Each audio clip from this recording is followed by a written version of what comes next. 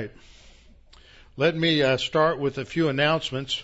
A reminder to pray for Camp Arete. A reminder that communion in May will be the third Sunday instead of the second. And we'll have our men's prayer breakfast the week after that on Saturday, May the 21st. When's Memorial Day? Has anybody checked on that? Check on that.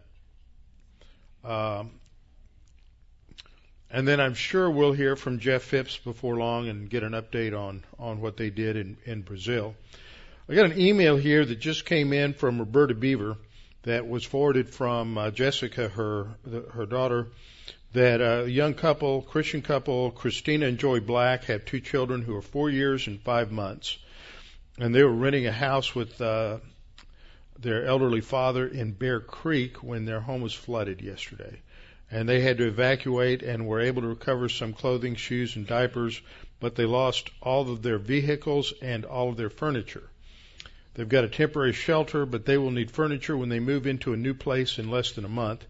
And Joy will also need the use of a vehicle to get to and from work. So keep them in prayer. Their immediate needs are for beds and the use of a vehicle. So anybody who can provide that would be welcome. You can probably contact either Jessica or Roberta about this. They need 2 queen beds, a twin or full bed, a crib, dressers, chest of drawers, couches, kitchen table, and chairs. I'm sure there's a lot of situations like that, and I haven't heard of any situations like that within our congregation, but we need to be ready to stand in the gap if necessary. How shall a young man cleanse his way? By taking heed thereto according to thy word. Thy word have I hid in my heart, that I might not sin against thee. Thy word is a lamp unto my feet and a light unto my path. Jesus prayed to the Father, sanctify them in truth. Thy word is truth. For the grass withers and the flower fades, but the word of our God shall stand forever. Before we begin, we need to have a few moments of silent prayer to make sure that we are in right relationship with the Lord, and that means that if necessary, we need to confess sin. Scripture says that when we sin, we're no longer walking according to the Spirit, but we're walking according to the sin nature. So when we confess sin, we are forgiven and cleansed. That's the wonderful grace of God, who does not take into account our sins, and He forgives us. And so we're cleansed of all unrighteousness so we can recover that walk by the Spirit. So we'll have a few moments of silent prayer, then I will open in prayer. Let's pray.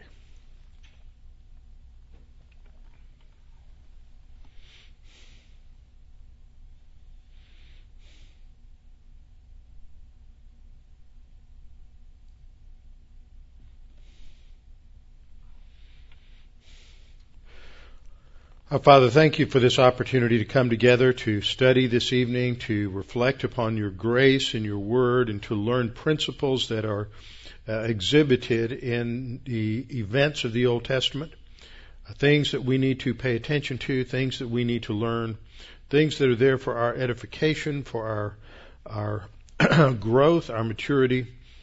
Father, we pray that as we study, we might be able to focus and set aside the things that distract us. Focus upon your word. Father, we're thankful, too, for the fact that we've got a great missionary here in Houston, George Mueller, who has served you for many years, but he is really struggling right now as a result of this automobile accident. We pray that you would be merciful to him and that he would be out of pain and that he would be, his body would be healing and strengthening even as he is going through this difficult time in the hospital. We pray for his family also as they had flooding in the house and different things happen, and we just pray for folks who are around them to strengthen them and sustain them and help them in this time of difficulty. Father, we pray for us as a church that we might always be ready to stand in the gap for others, to love one another as Christ loved the church, and that we might be an example to others as to how Christians relate to other believers. And we pray that we might be challenged again by your word this evening. In Christ's name, amen. All right, we are in 1 Samuel chapter 14, verses 15 to 46. I don't know how far I'll get. I think I can get through this. This is a broad narrative situation. And we need to go through this and being mindful of the fact that all Scripture is given by by God's inspiration, by the inspiration of God breathing out through human authors, and is profitable for teaching. And sometimes we look at passages in the Old Testament and we're not so sure what the lesson is. But there are some important lessons here. And what we're seeing, as I pointed out last time, is an important contrast between Jonathan, who is trusting the Lord, and Saul, who is trusting in his own works or his own effort. And I often find that we all have this tendency to look at some situations like this, either in our own life and experience or in situations in the Scripture, and think, well, I'm not so sure about Saul. He really was blowing it. And forget that, but for the grace of God, there go you and I. So what I want to do is start off with a little review so that we catch the drift of what is going on here, and then we will move forward. This passage really is an exhibition on Saul's foolishness. He has a foolish heart. He has foolish thinking because he has rejected the plan of God. And as a result of that, foolish things come out of his mouth. So I titled the lesson, Watch Your Mouth. You never know what's going to come out. Okay, I was trying to sort of abridge the review, and it was hard with all these good pictures. So we'll kind of run through them a little more rapidly than normal. This is a broad view of Israel, of the Mediterranean to the west. We have the Jordan River to the east. It flows from the north in the Sea of Galilee down to the south in the Dead Sea. And as you can see from the topography, the shading in this map, that the center part of the country, then as now, is the high country, the hill country. And this is critical for a lot of different reasons, but militarily the high country is always your valuable territory because that puts you in a position of strength over your enemies. For those of you who have never been to Israel, you have an area that's right here in this area where Soko is. You have the coast over here of this is Tel Aviv is further south, like right about here, modern Tel Aviv. And in this area, the West Bank comes along and comes within 9 miles of the coast, right along the ridge line here. And the danger of that is that it puts all of the coastal plain of Israel if it were taken over by an enemy, the Palestinians, then everything along the coast would be under the gun, literally, of an enemy force up on that ridge. That's why you can't go back to those 67 borders. And about 75% of Israel's population lives along the coast here from Haifa, which is just north up here, all the way down to Ashdod.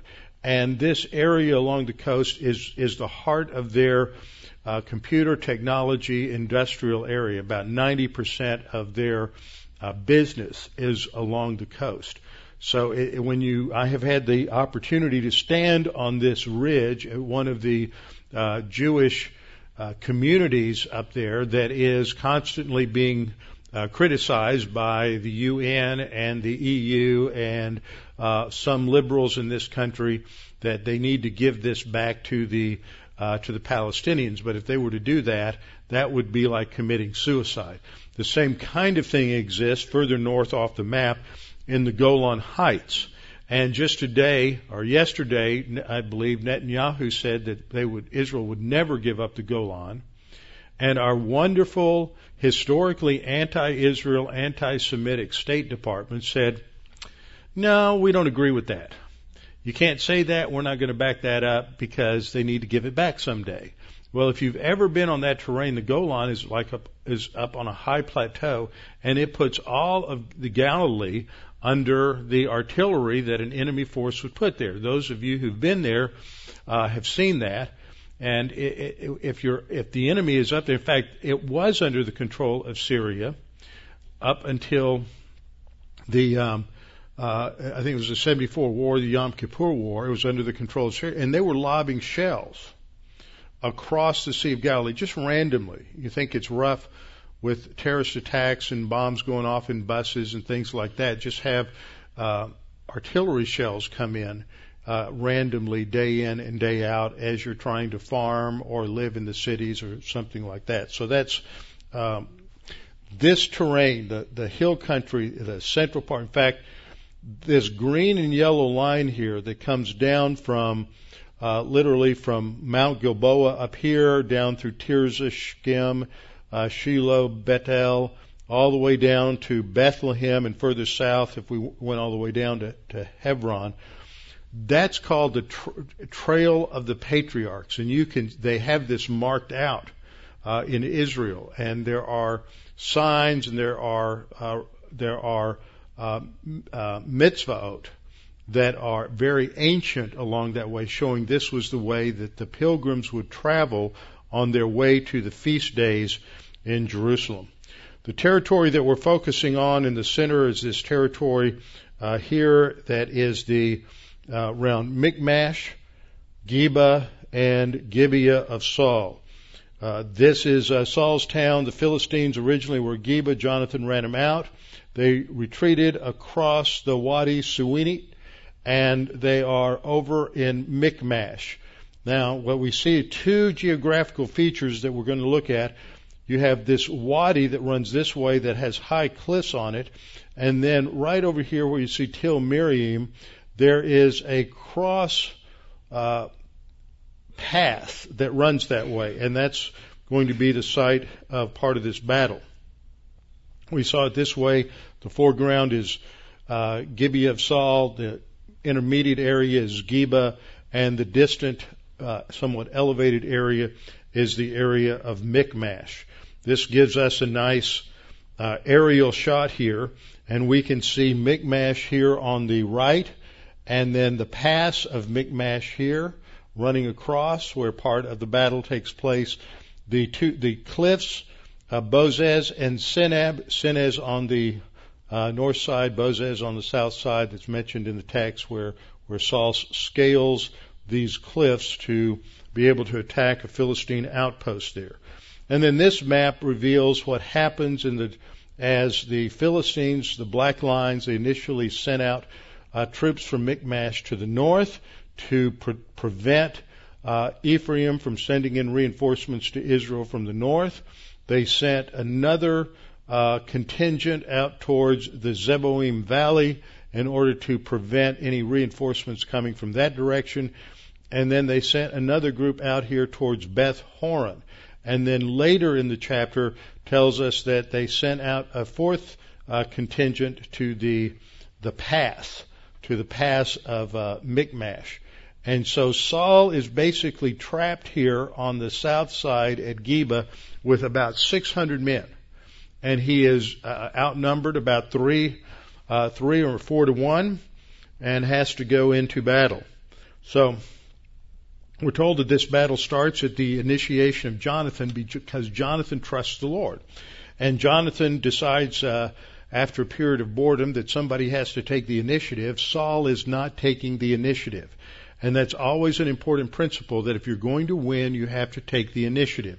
If you're going to win and be a victor in the spiritual life, you have to take the initiative to learn the Bible and to study the Word and to make time for it, to read your Bible on a daily basis, even if all you can squeeze out initially is a chapter. Start with that. But most people can afford about 15 minutes a day to read through their Bible. I've got a tricky switch here. It should. What happened? I touched it. It came loose. There we go. Now I found it.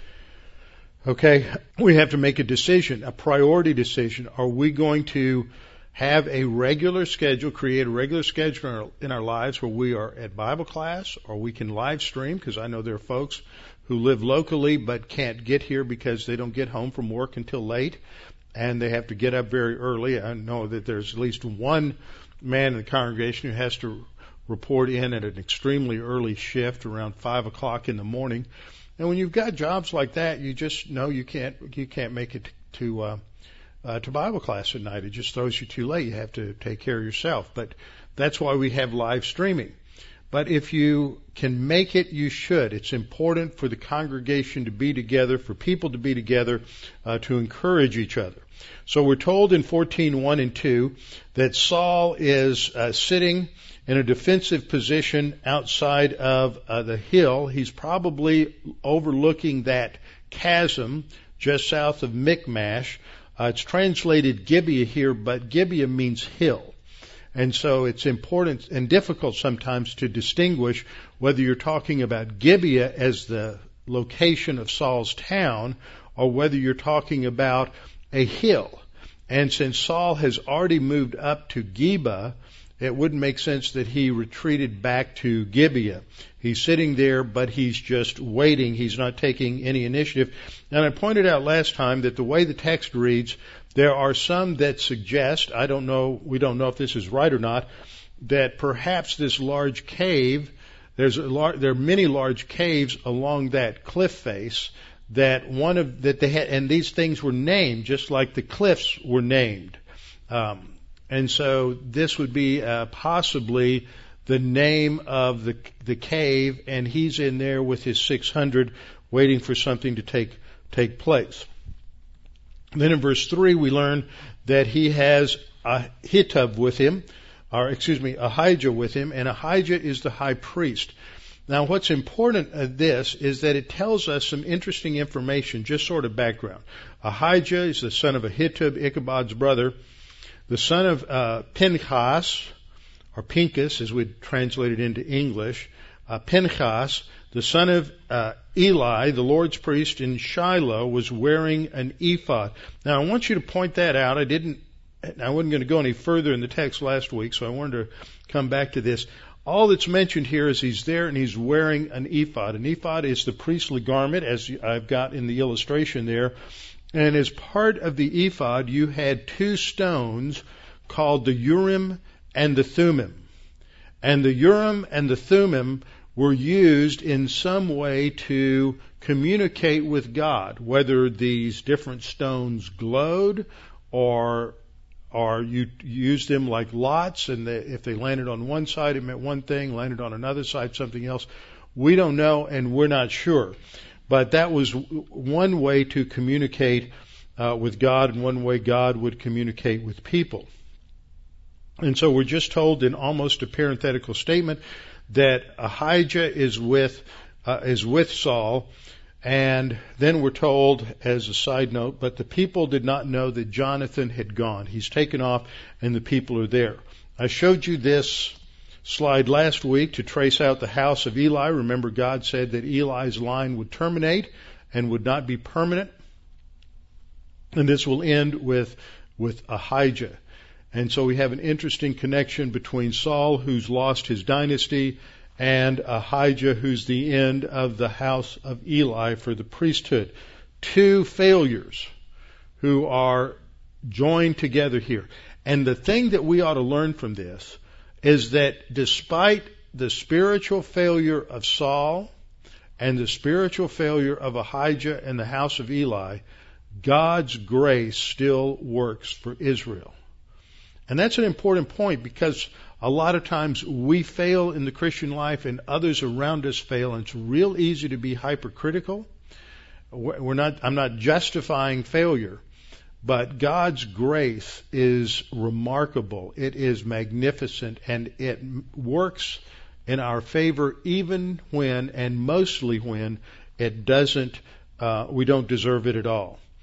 We saw this last week that Jonathan took off between the passes and crossed over to the north side and climbed up the rock face of Seneh, which is the north face here.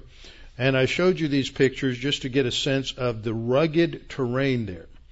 And we see how tough it is and how steep it is, and that this demanded a certain amount of energy and climbing skill. And so this happens in the early part of the day. And I don't know if any of you have ever done a lot of hiking or backpacking or climbing, but it can really wear you out, especially when you hit the top of the ridge and you have to go into hand-to-hand combat. And so this would have depleted Jonathan's energy as he goes up on top of the of this cliff. And what we should note here is that there are many times when we're in a position of weakness in our life due to physical circumstances, due to emotional circumstances, due to the outside pressures of life in the form of adversity. And we have to decide whether we're going to trust in God despite the pressure from our sin nature to choose the wrong option or the easy option, or whether we're going to continue to trust in God. Having feelings of despair and fear are in and of themselves not wrong. It's what you do with them that's wrong. Having feelings of anger or resentment, these emotions that well up within us at times, that the issue that having those emotions may be normal as human beings, but what you do with them, that's what's important. That's when you decide to engage the sin nature in those areas of sin. So we see this, and this is important for background. And I closed last time dealing with the last little section here in 14:6 down through 9, where it shows that Jonathan understood that the battle was the Lord's. The battle was the Lord's with Moses coming out against the Egyptians. The battle was the Lord when they faced the Amalekites. The battle was the Lord's when they when the Israelites came in and they took Jericho again and again and again. This is a theme we see in Scripture. And God specializes in taking those who have little so that they don't have anything on which to trust in terms of their own human viewpoint. And God is the one who comes in, and He is the one who protects and provides, and He is our fortress. So we went through this last time. And another thing I wanted to point out is in verse 7. Look at verse 7.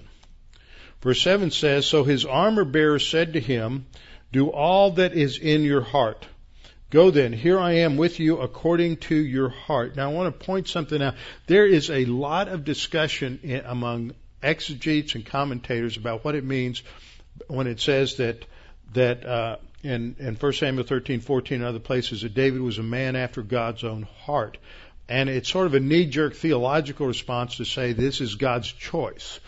But as I was going through the Hebrew text on this today, it struck me after teaching this last week that the same exact construction is used by Jonathan's armor bearer that's used in 13:14 to describe David as a man after God's own heart. And so after Jonathan has said to his armor bearer, "Let's take on these uncircumcised Philistines," and they're outnumbered at least 10-1, he says, "It may be that the Lord will work for us, for nothing restrains the Lord from saving by many or saving by a few." So his armor bearer has to also trust in God. He's not the only one trusting in God to deliver them. He puts this on the armor bearer, and the armor bearer says, do everything that's in your heart. In other words, do whatever you want to. You're the leader, I'm following you. And then he says, and I'm with you. It is a clear statement of loyalty, a statement of obedience to Jonathan, that he will stick with Jonathan whatever takes place. And then he says, I'm with you according to your heart. That is exactly the same phrase. So we could translate this, go then, here I am with you, a man after your own heart. It's the exact same phrase. So that indicates that this is not a phrase related to the choice of Jonathan or the choice of God for David, but it is a clear statement that what's valuable in David is what's valuable in the armor bearer, and that is they have a commitment to God. They want to serve God no matter what. The armor bearer wants to serve Jonathan no matter what. And then I was a little quick going through some of this. Jonathan shows a way to discern God's will. So many people in evangelical Christianity have the idea that they sort of navel gaze. It's a soft sort of mysticism that somehow I'm going to set up a set of almost irrational conditions, and if God fits those conditions, then I know that that's what God wants me to do. It's the putting out the fleece test I talked about last time in Judges 6. But Gideon had already been told specifically what God wanted him to do. But Gideon came up with this test with the fleece in order to try to avoid it. He thought that somehow if he could set up a condition, it would be difficult for God to solve that, or to do that, to leave the fleece dry and the area around it wet, and then to leave the fleece wet and the area around it dry. But God surprised him, because God is showing that He is more powerful than our circumstances, and that when He tells us to do something, He's going to give us the resources to do it, even when we're scared to death. And you go back and read Judges 6 and Judges 7, and the first part of Judges 7, after Gideon has had his numbers taken from 32,000 down to 300, he is still fearful. And God met Gideon where he was. Gideon's very different from Saul. Gideon still wanted to do what God's will was, but he wasn't really sure. He was weak. And so God says, okay, if you're still fearful, I want you to take your armor bearer, and I want you to go down to the camp of the Midianites. And the Midianites, and you'll hear something. And that's what happened. He went down there and he overheard two Midianites talking, and one of them had had a dream and told the other one what the dream was, and the other guy interpreted it. Well, that means that Gideon is going to defeat us. And so when Gideon heard that strengthened his faith. And so then he went back, organized his men, divided them into 3 companies of 100 each, gave them their torches and their pottery cover for the torches, and then told them what the signal would be, and they used that. And on the signal, they all broke the pots surrounding the torches, and as a result of that, they were able to scare the daylights out of the Midianites. So this is what takes place. God is the one who's going to give them the battle. So this is what happens with Jonathan and his armor bearer. They showed themselves to the garrison of the Philistines, and what Jonathan had said was that we're going to set up a situation here. And he's not just picking a random situation. He's not the person who says, well, if I get up in the morning and my car doesn't start, then God doesn't want me to go to work. Or if I get up I'm dating a girl, and if she wears a dress, then I'll ask her to marry me, but if she has on blue jeans, then I'll know it's not God's will. I mean, people really come up with those kinds of just random situations to make decisions, thinking that somehow that's how you discern God's will. And I'm sure there are people who've used this that way, that Jonathan is just making this idea up. He said if they let us come up, then God's given us the battle, but if they come down to us, then we're going to lose. But he's thought this through. This shows how we make decisions in a crunch. We think through the tactics of the situation and decide, okay, for example, if you're making a business decision or you have had a job opportunity, then you say, okay, here are the roadblocks that I see to this decision. And somehow if God provides a solution to those roadblocks, then I'm going to know that must be God's will for me to go in that direction. If God does not take away those roadblocks or provide a solution, then I'm going to know that God's not opening the door. That's how I ended up at Preston City Bible Church. I really didn't want to go north of the Mason-Dixon line. And, Bryce just had sent me a letter, finally got me to come up there to do a Bible conference. And I did that and noticed the congregation was really positive and it seemed like a great group of people, but I just couldn't figure out how to make that transition in mid-year. Pam would need to work. Teachers don't change jobs in the middle of the year. It just doesn't happen. And so as the board was crafting their proposal to me, one Sunday afternoon I checked my email, and that morning in the Norwich Bulletin, Ann had spotted an ad that the Norwich school system was looking for a native Spanish-speaking teacher that was elementary certified that could start work immediately and would be able to pioneer a world language program, a Spanish language program for the elementary schools in Norwich. And I remember looking at that. I read it twice, and I said, Pam, we're going to Connecticut. It was clear as it could be, and we had 5 days to get her resume in, and met the deadline, and they interviewed her over the phone and hired her over, I think it was 8 or 10 in-district applicants, and hired her over the phone, sight unseen, and next thing we knew, we were starting to move to Connecticut. That's how it happens. You're not looking for, some kind of magical thing to happen. You think it through logically and rationally, and if God is behind something, then God is going to supply the resources. And if He's not, He won't supply the resources. So this is what Jonathan is talking about here. This is the basis of his rationale. And he said he told his armor bearer, if they ask us to come up, then we'll go up and we'll know that God's delivered us into their hand. And so they went up, and Jonathan and his armor bearer worked like a good team, and Jonathan would knock him down and his armor bearer would kill them.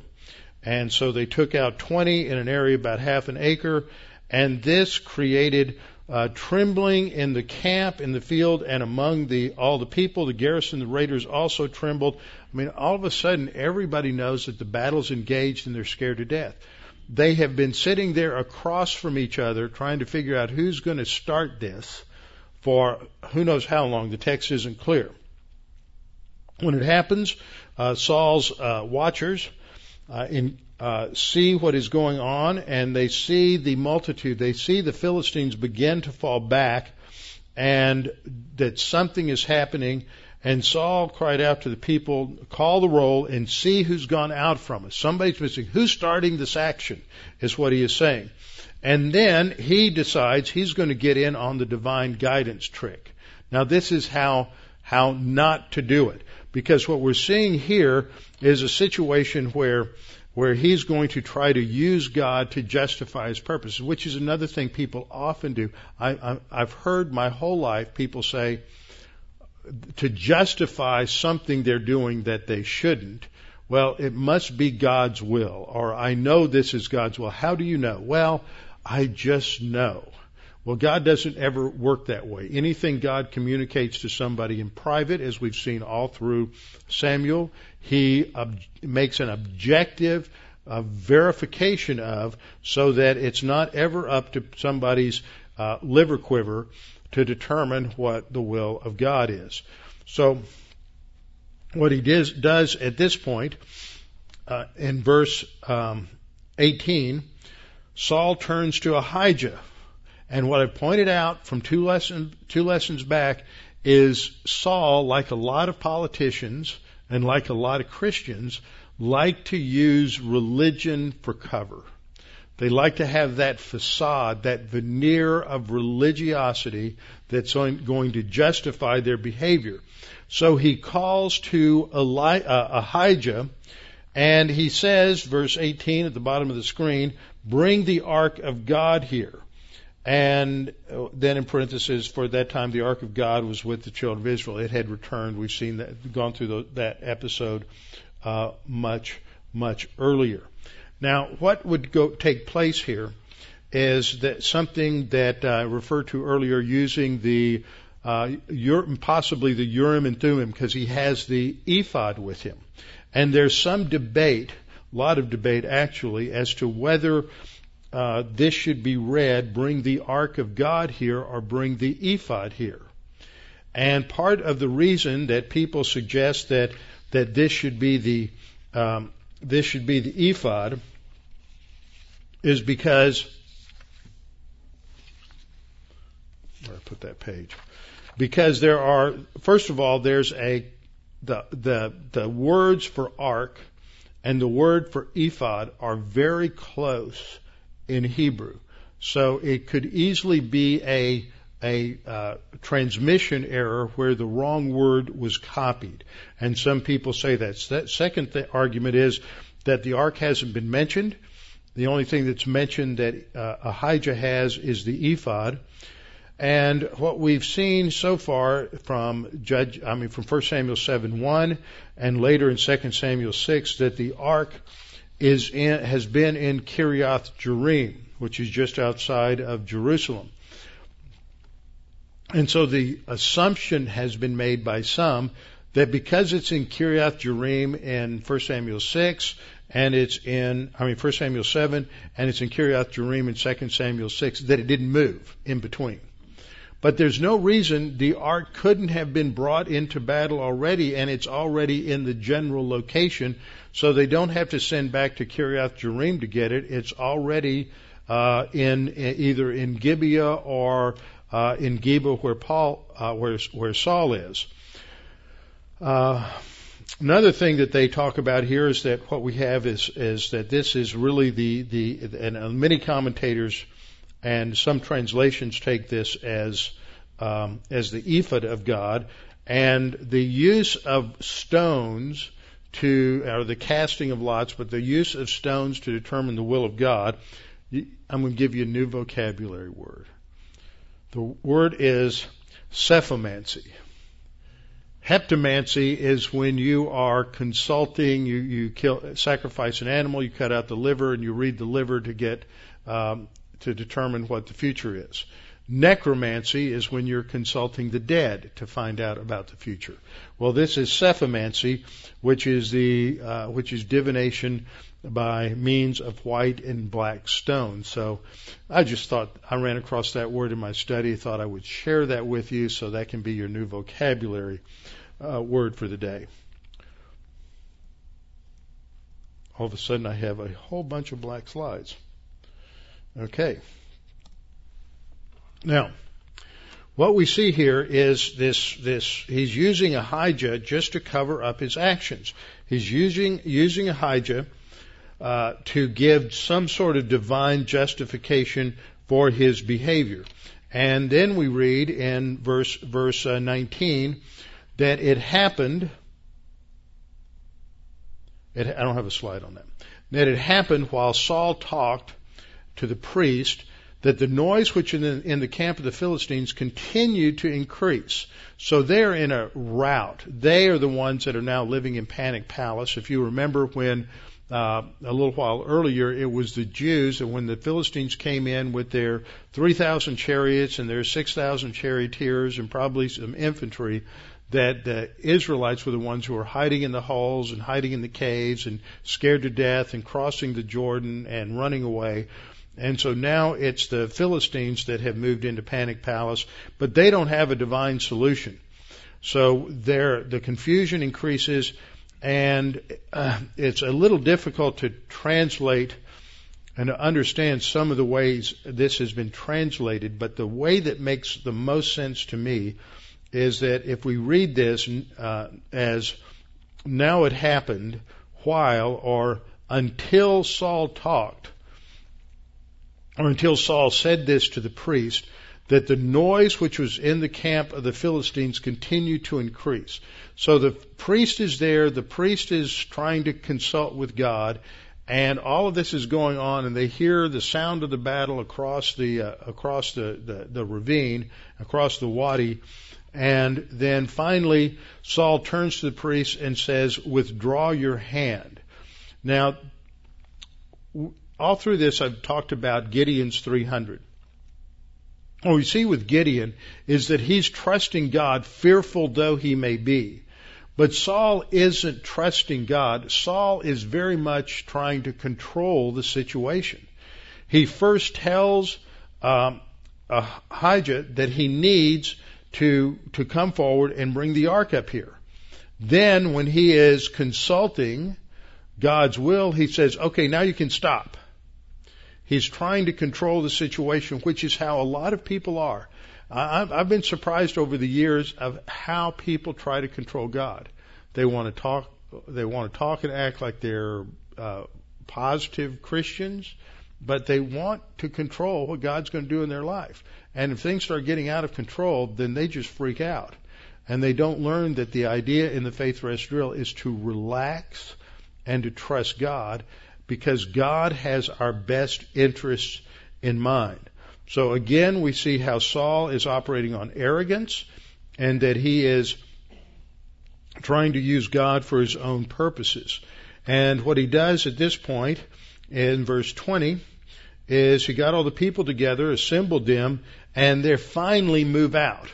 There's a rout going on the other side, and the only people causing the rout are Jonathan and his armor bearer. And the Philistines have just gone into a complete panic. Now this is a God-induced panic. That is not due to what Jonathan and the armor bearer have done. It's the same kind of thing that we see when Gideon's 300 attack the Midianites. In Judges chapter 7, 20 to 22, we read, then the three companies blew their trumpets and broke the pitchers. They held the torches in their left hands and the trumpets in their right hands for blowing, and they cried, the sword of the Lord in Gideon. Now this is not a tactic you're going to read very much about at West Point. It is a tactic, I said last time, that Ord Wingate emulated to attack the Arabs who were raiding the Jewish kibbutzim in night raids during the Arab wars of the late 30s. But this isn't the normal way to do it. And what happened was every man in the Midianite camp stood in his place all around the camp, and the whole army ran and cried out and fled. As soon as they saw those lights and heard the blast of the trumpets, because typically there would be a torch and trumpets for every maybe 100 or 200 men, they thought there was a huge army attacking them, and they panicked. But it was God who put the panic in their heart. They cried out, and then in Judges 7:22 we're told, when the 300 blew the trumpets, the Lord set every man's sword against his companion. It wasn't the tactic of Gideon that worked so well. It was God's work in the hearts of the enemy. And they fought against each other, and they became scared of each other. This is exactly what is happening in this situation in 1420. That every man's sword, that's talking about the Philistines, was against his neighbor, and there was great confusion. And then, and this tells us a vital principle Paul summarized in Romans 8:31. What then shall we say to these things? If God is for us, who can be against us? And that's the principle through this whole episode. If you're teaching Sunday school, if you're teaching CEF, this is a great story to tell. It's got all the drama of a battle. It's got war. It's got people trusting God when they don't have anything. And it's a great example of the principle that's stated in the New Testament. If God is for us, who can be against us? And here's another principle of hermeneutics. And you don't get doctrine directly from narrative passages and history. You get doctrine from the New Testament.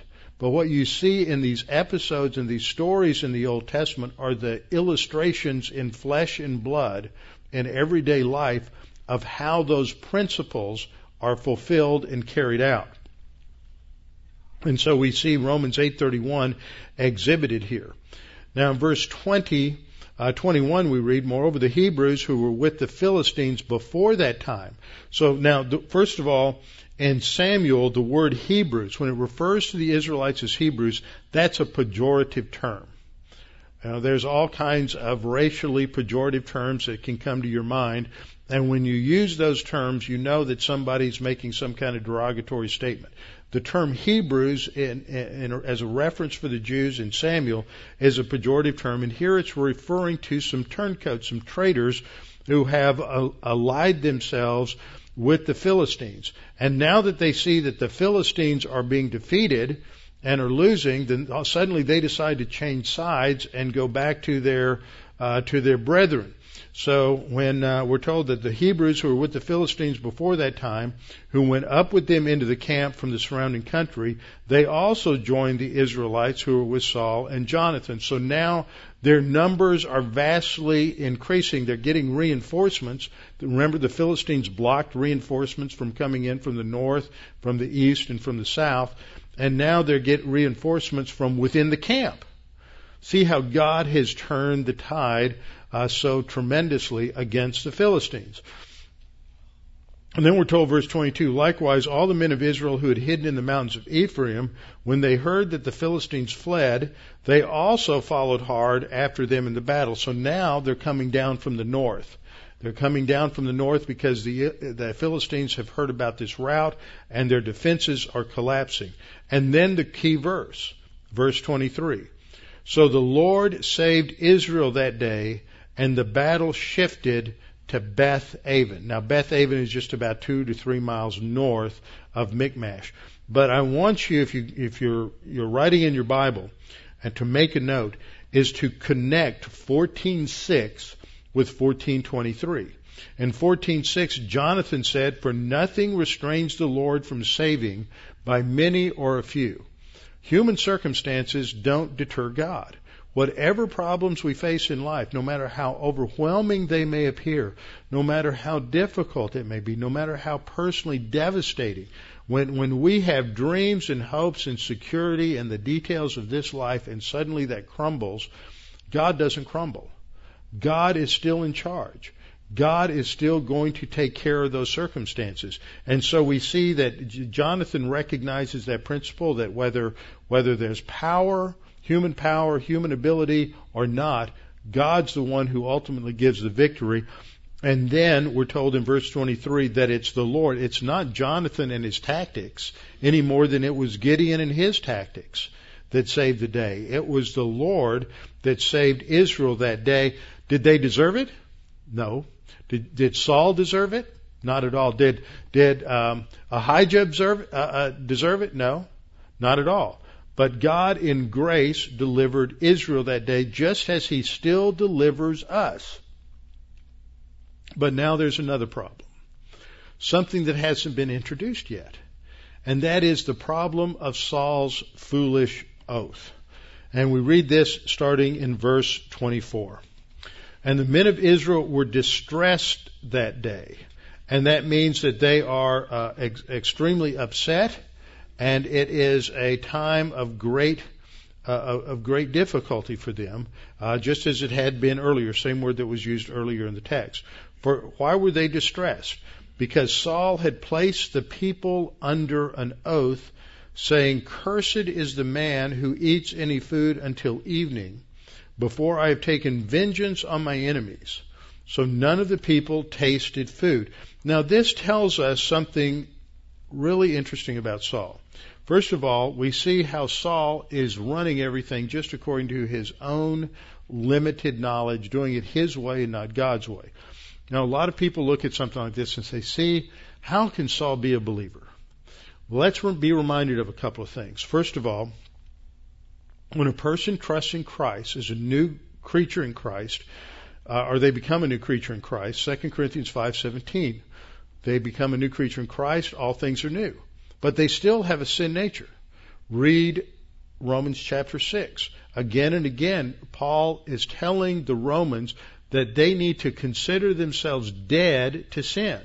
Well, why would he say that unless they are already considering themselves alive to sin?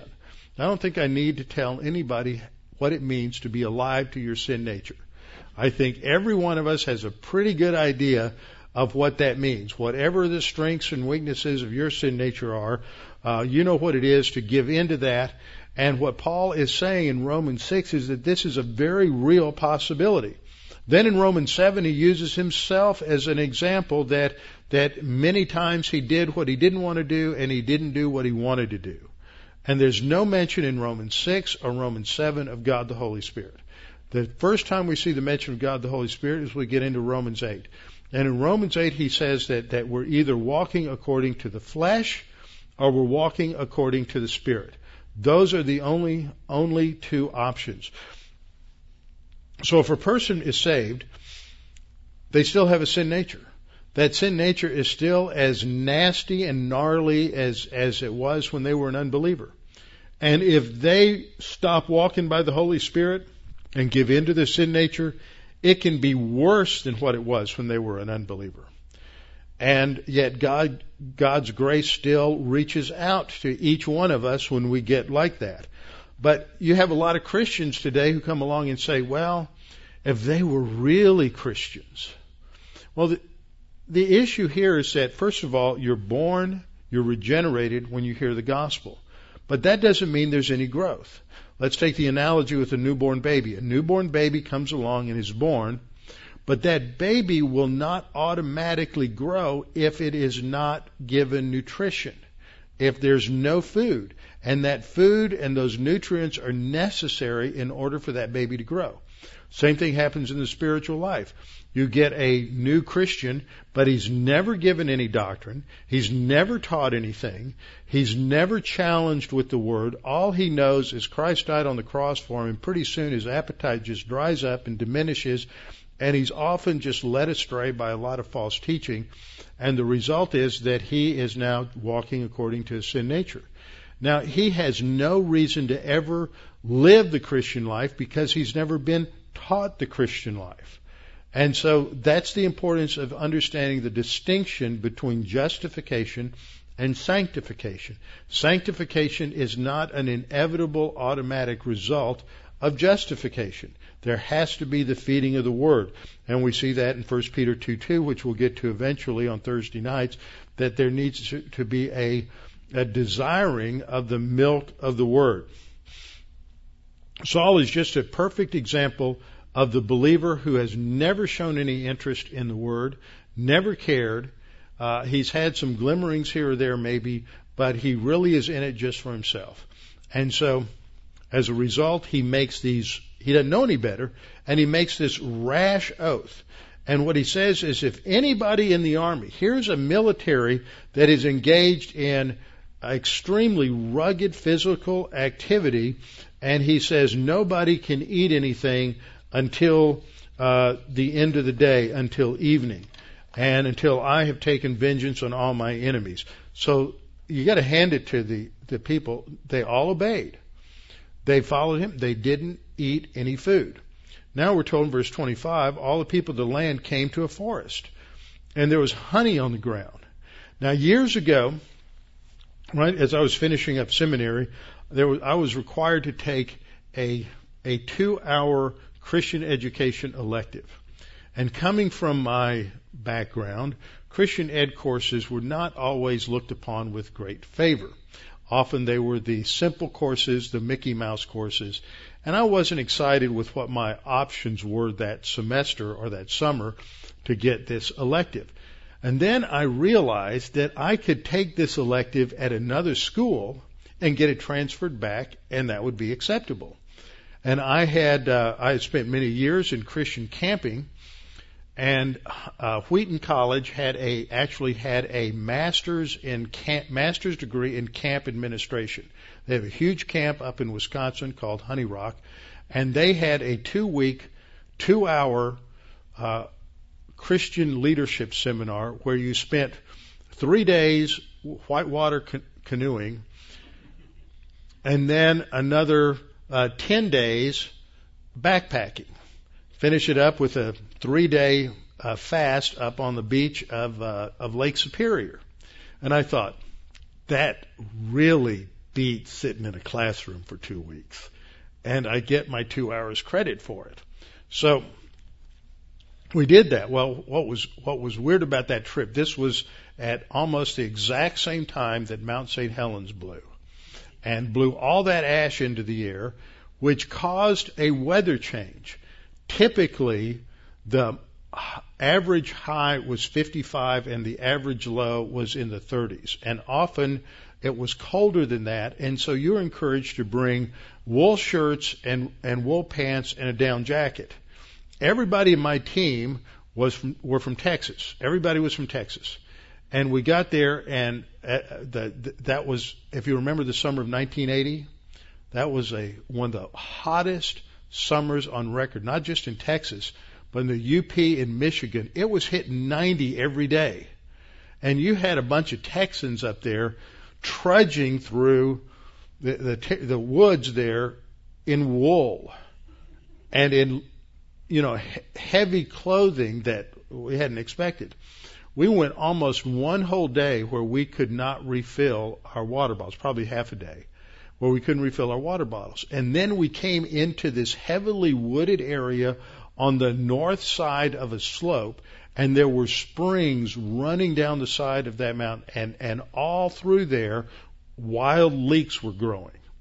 And every time I read this, I think about that, because we were so thirsty, and we were parched and hot. And we went through there, and we had all this water running down. We were able to refill our water bottles, and we were able to wash the mud and the dirt off the leeks, and we just cut the ends off, and we would just eat the leeks. And we felt so much better when we got done with that. That's the kind of thing that's going on here with Jonathan.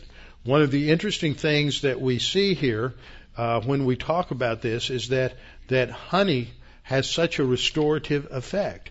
And that's exactly what we see. Jonathan, they went into this woods. There's honey everywhere, but no one put his hand to his mouth, for the people feared the oath, that they would be punished or killed.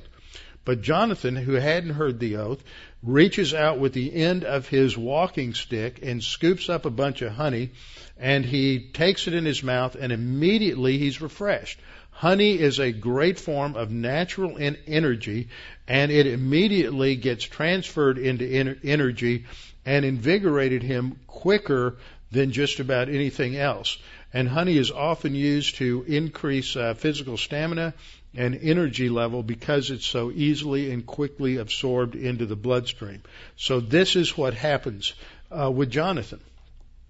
But he might pay the price for this.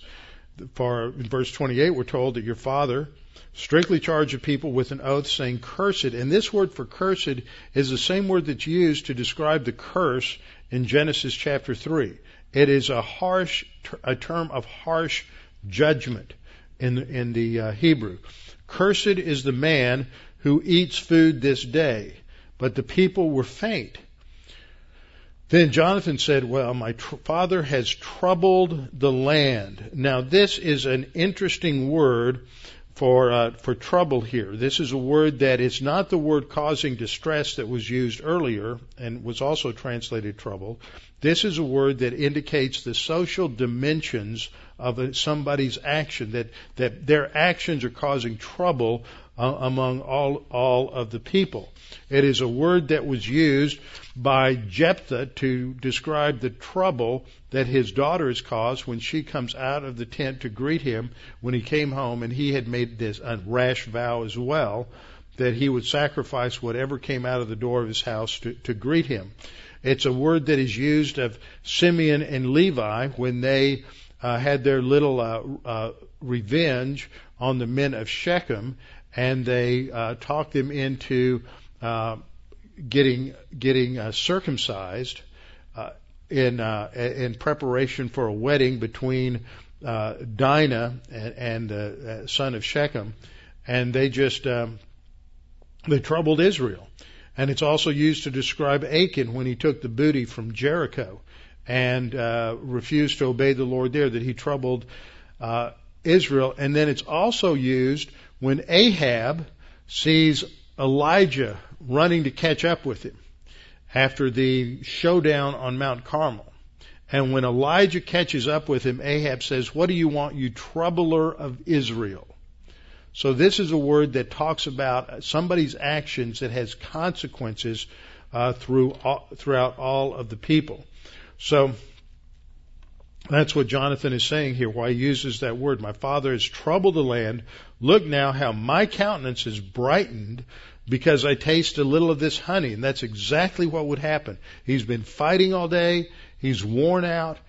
He's lost energy. He's about to collapse. And all of a sudden he's completely reinvigorated by eating. And it shows how foolish Saul was because he kept his people from being restored, having their energy restored to carry the battle to full fruition. And now he's created a horrible situation. Verse 30 we read, Jonathan says, how much better it'd be if the people had taken freely of the spoil of their enemies when they did this. And so the rest of this episode talks about what happens. Evening finally comes. The people get the spoil from the Philistines. They rush on it, but they're eating it raw. They're drinking the blood, which was very pagan. And finally, Saul is told that this is causing great sin among the people. And so Saul says, well, you've dealt treacherously. Roll a stone to me this day. Now, how many people of you have any idea what that means? Well, if you're a hunter, you probably have an idea. If you're going to have a sacrifice, you can't just put the animal down on the ground and slit it from throat to the bottom and open it up and drain the blood. You need some elevation. And so by bringing a big stone, you can lift the animal up on top of the stone, and this would later be used as part of the altar. And so you use that elevation to be able to drain the blood out of the animal. And then Saul tells them to disperse the people and to not to sin and to cook the meat, which they did. And he built an altar to the Lord, which was the first altar, we're told in verse 35, that he had done. And then that night he decides to go down to the Philistines and to plunder them. Now what happens is he comes up with this plan to attack the Philistines at night. And the people said, okay, we'll go along with that. Do whatever seems good to you.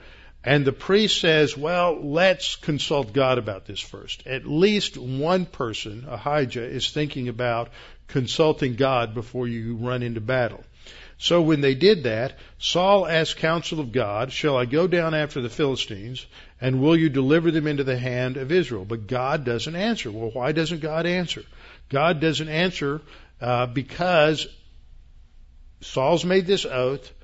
Jonathan violated the oath. So this is a really odd situation here, and it's going to teach an important principle. Saul is out of line because of his oath. He represents a government, a kingdom that has stepped out of bounds and putting a mandate upon his people. And so he's going to discover who's done this. So he separates Israel. He doesn't think Jonathan's done it. In fact, he swears that even if it's Jonathan who's the source of this problem, Jonathan would die. It's the same kind of situation that goes back to Achan in Judges. When the Israelites had defeated Jericho, they were told not to take any booty whatsoever, not to take any animals, not to take any gold or silver, but destroy everything. Achan took treasure and he hid it under his tent. Now, when the Israelites went out to do battle against Ai the next day, they were defeated, and many were killed. And so Joshua just absolutely goes into panic palace because God's deserted them. And God said, no, it's not your fault, but there's sin in the camp, and you've got to deal with the sin in the camp before you can have victory. And so they called out all the tribes, and they went through this process of elimination by tribe and by clan until they get down to the family of Achan. Now that's what Saul has in mind here. We're going to go through a process of elimination by casting lots and see who's going to be identified by God as the one who broke the oath. And of course that turns out to be Jonathan. And what happens, look down to verse 44. Saul answered, when Jonathan admitted what he had done, that he had eaten the honey, even though he didn't know anything about the oath, Saul said, God do so and more also, for you shall surely die, Jonathan. Saul is bent on killing Jonathan. He is going to make matters worse. He's already had a foolish decision. Now he's going to have an immoral one. And this is an example of genuine, what I would call civil disobedience. God has mandated that believers obey the authority set over them, but not when the authority set over them is an authority that has violated the standards of God. And we see in this a reminder of the principle in Acts 5:29, where Peter said that they must obey God rather than man. And so as the people, as Saul is about to have Jonathan executed, the people intervene and say Jonathan's not going to die. As the Lord lives, not one hair of his head shall fall to the ground, in verse 45, for he has worked with God this day. So the people rescue Jonathan. They violate the authority of Saul because he wants to do the wrong thing. And so this is an example when it is legitimate, one of the few examples when it's legitimate to disobey a God-ordained authority. And so we're told in verse 46, in a summary, Saul returned from pursuing the Philistines, and the Philistines went to their own place. In other words, they go down to the coast, and there's now going to be a time of peace and tranquility. Next time, we're going to see that this peace and tranquility only extended to the Philistines, because Saul continues to engage Israel's enemies, which is his responsibility. So Saul's not all bad. He fulfills a lot of his responsibilities. He's just disobedient to God, but God is leaving him in place to accomplish certain things. We'll come back and start up with this next time in verse 47. Father, thank you for this opportunity to study these things this evening, to be reminded that you deal with us in grace again and again and again. We don't deserve it. Many times we're disobedient. Many times we are rebellious like Saul. But nevertheless, you continue to meet us with grace. You continue to forgive us as we confess sin. And you continue to work to mature us and to bring us along in our spiritual growth. Father, we pray that you would help us to understand the importance that we be grace-oriented to others, even as we understand your forgiveness toward us. And we pray this in Christ's name. Amen.